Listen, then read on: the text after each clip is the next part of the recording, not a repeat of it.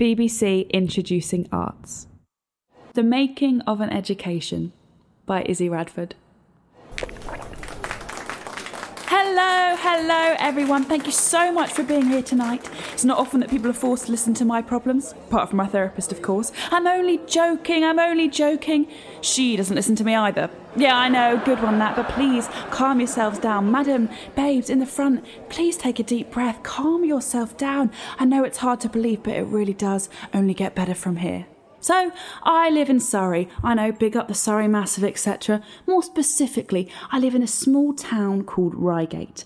Now, if New York is the city where no one sleeps, Reigate is the town where literally everyone is constantly sleeping. I mean, someone literally only has to open a packet of crisps and it will probably make it on the front page of the paper. I'll put it out there. I don't think anything's ever happened here. We have one club called Chico's, which, to be honest, makes you want to die. Now, I tend to refer to Reigate as the hometown of the quinoa mums, give you a sort of flavour of what we are about. I feel like the town is about 90% mums, and I don't even know how that's possible. There are quite literally Range Rovers, Ocado deliveries and Zumba classes at every turn. Now, I have consulted with them all, and the quinoa mums are currently on the 42589 diet, which means they can only consume egg yolk, dried kale and a slice of ham at 2 p.m, and nothing but boiling hot water for the rest of the day. Emma, have you heard about the new 42589 diet? Oh no, Felicity, I haven't. But all the other quinoa mums are doing it. I thought you'd be the first to know. Bollocks, I can't believe I'm so out of the loop. I do hope M&S is still open. If a yummy mummy were to picture heaven, right, it would be Reigate High Street. I'm telling you. I'm talking Jigsaw, Oliver Bonus, Gerrard's, the Lemon Tree, Mint Velvet, Fat Face, White Stuff, the White Company. In fact, there are nearly as many shops containing the word white in them in Reigate High Street as there are white people living here. Let's just say I can think of more diverse places. But let us not forget that Reigate is, of course, not only quinoa central, but also home to the lads, rugby lads, Seshlyhem lads, who I spent many joyful school years alongside. The boys whose part-time jobs are pretending not to be middle class. If Reigate was your son, now bear with me on this one, he would be the sort of child who got into a fist fight by complete mistake. He doesn't really mean any harm, but he's a bit of a wanker. If your child was dating Reigate, you'd know they'd be safe and secure, but you'd probably wished for slightly greater things in a son-in-law. Reigate would go to Durham University, get a 2-1 and become a management consultant. Married, promoted, retired and finished off with a little bit of golf. And listen, it's not a life to turn your nose up at all. It's just a bit underwhelming. But please, don't get me wrong, I do not claim at all to be superior to Reigate.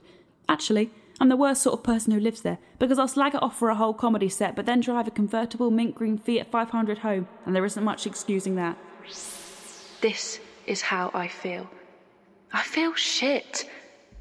I'm stuck in my own head. I am my own constant companion, which would be fine if me and myself had more to talk about than the uncertainty of my future. I cannot understand why I hate it, university, why everyone else seems to be okay. And yet I feel constantly burdened. Burdened is the right word because it feels as though I am being pressed down and down and down until I cannot breathe anymore, and at some point I will crack. Yet I cannot pinpoint exactly what it is that I hate. It's so hard to explain and to articulate. Then there are frequent FaceTimes to my friend, who tells me that she doesn't recognise me anymore. What's happened and how do we fix this? I don't know, is my answer. I don't know what to do anymore. The problem with Reigate is it's very small. All you want to do is buy a pint of milk and you end up bumping into every single teacher you've ever had and every person you've ever known. It's awkward. It's even more awkward when you've dropped out of university and everyone seems to know. One time, I was working in a shop and some mum, it's always a mum in Reigate, asked me if I was the one who dropped out of university. I genuinely didn't even know who she was. The nerve! The audacity, the fame. I was the one who dropped out of university. The living legend herself, nation's sweetheart, local heroine, global inspiration. The one who dropped out of university and decided to become a creative. And yes, my parents are very proud. But a weird thing happened where I suddenly found myself the spokesperson for the unconventional. Apparently, I was now the expert in discussing the fact that someone's granddaughter decided to do an art foundation course, or someone else's niece didn't go to university either, but instead culinary college. I mean, good for them. Honestly, we love to see it, but I didn't understand how it was really anything to do with me. I felt very different to everyone else. Still do. And not in a, I'm not like other girls type of way, but in the way that if you put a pair of colourful harem trousers on or drop out of university, it's enough to make you very brave in my town.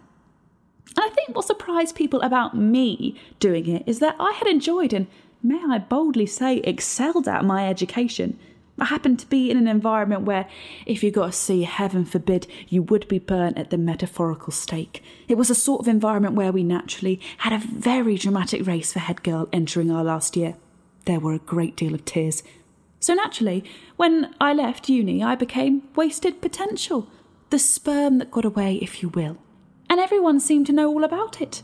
Half the time, I feel like asking Bridget, who's just posted about her daughter's wonderful GCSE results on Facebook, is an avid goer of Pilates every Tuesday morning, and has an Instagram account for her border collie Daisy, what exactly I should be doing with my life.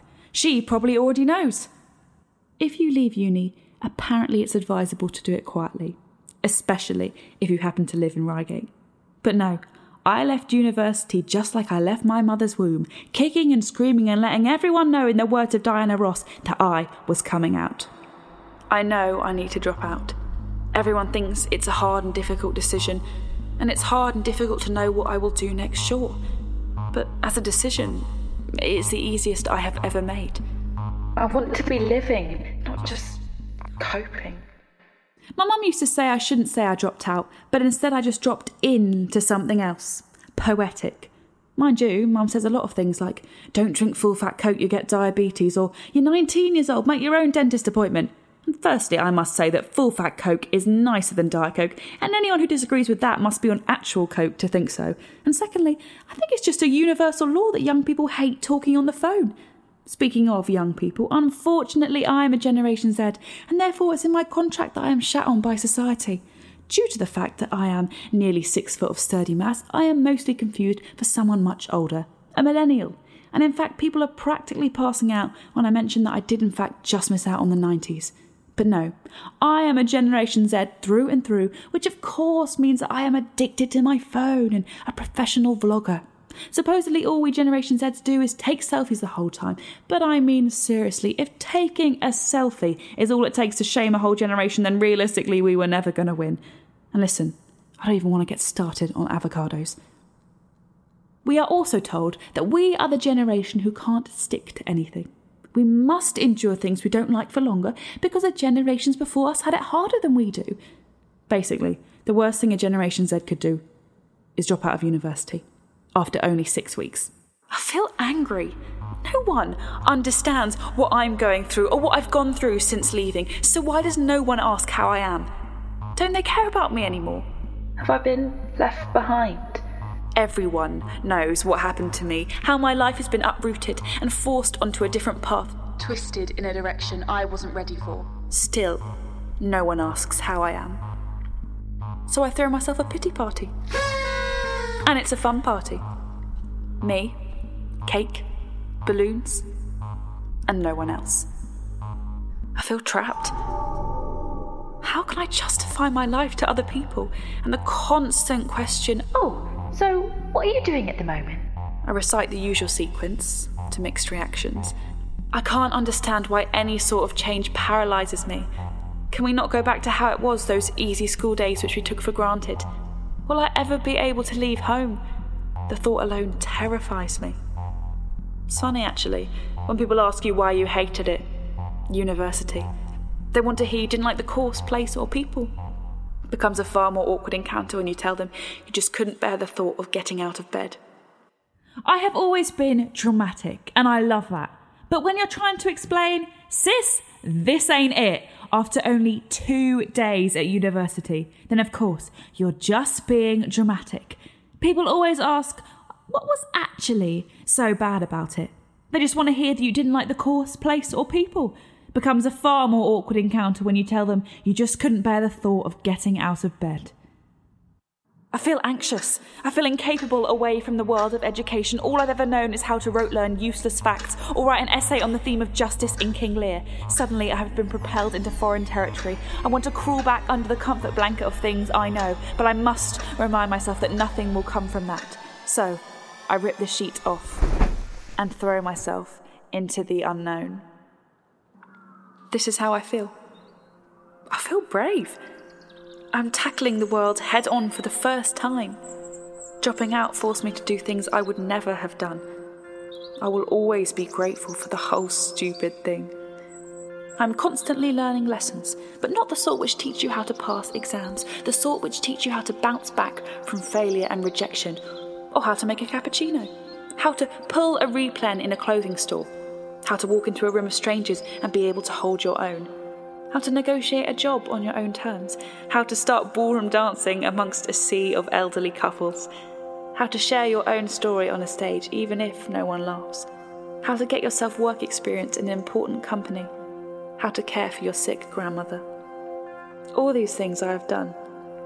All these things have made me. Do you know what? I'm actually fed up. I'm done. This isn't part of the set. I'm just done with this. This is mad.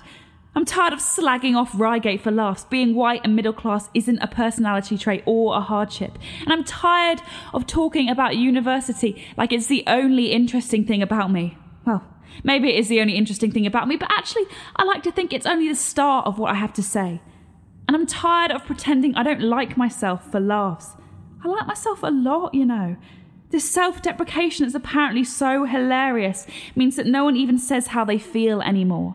Everyone acts like I'm some amazing success story because since I've left, I've had some great opportunities.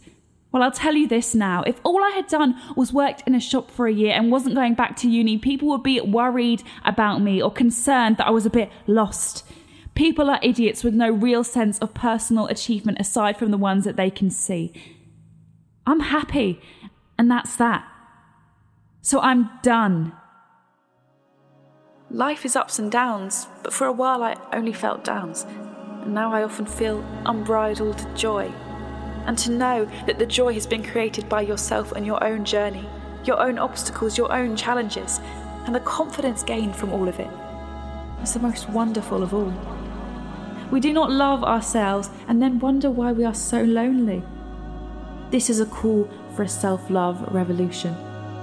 And no, I don't have a very impressive CV, a list of fancy accolades or awards. I certainly do not have a degree.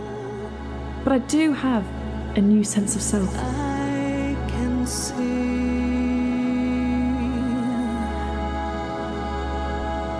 the potential.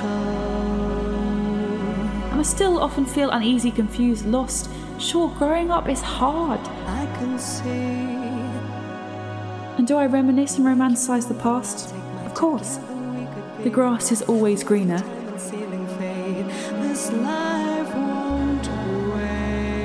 But most of the time there is this underlying sense of calm. I can see the potential. It will be okay. I have come full circle. I am ready to start again.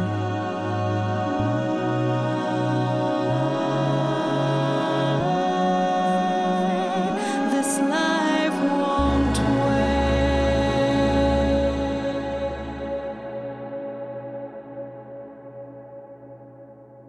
That was The Making of an Education by Izzy Radford.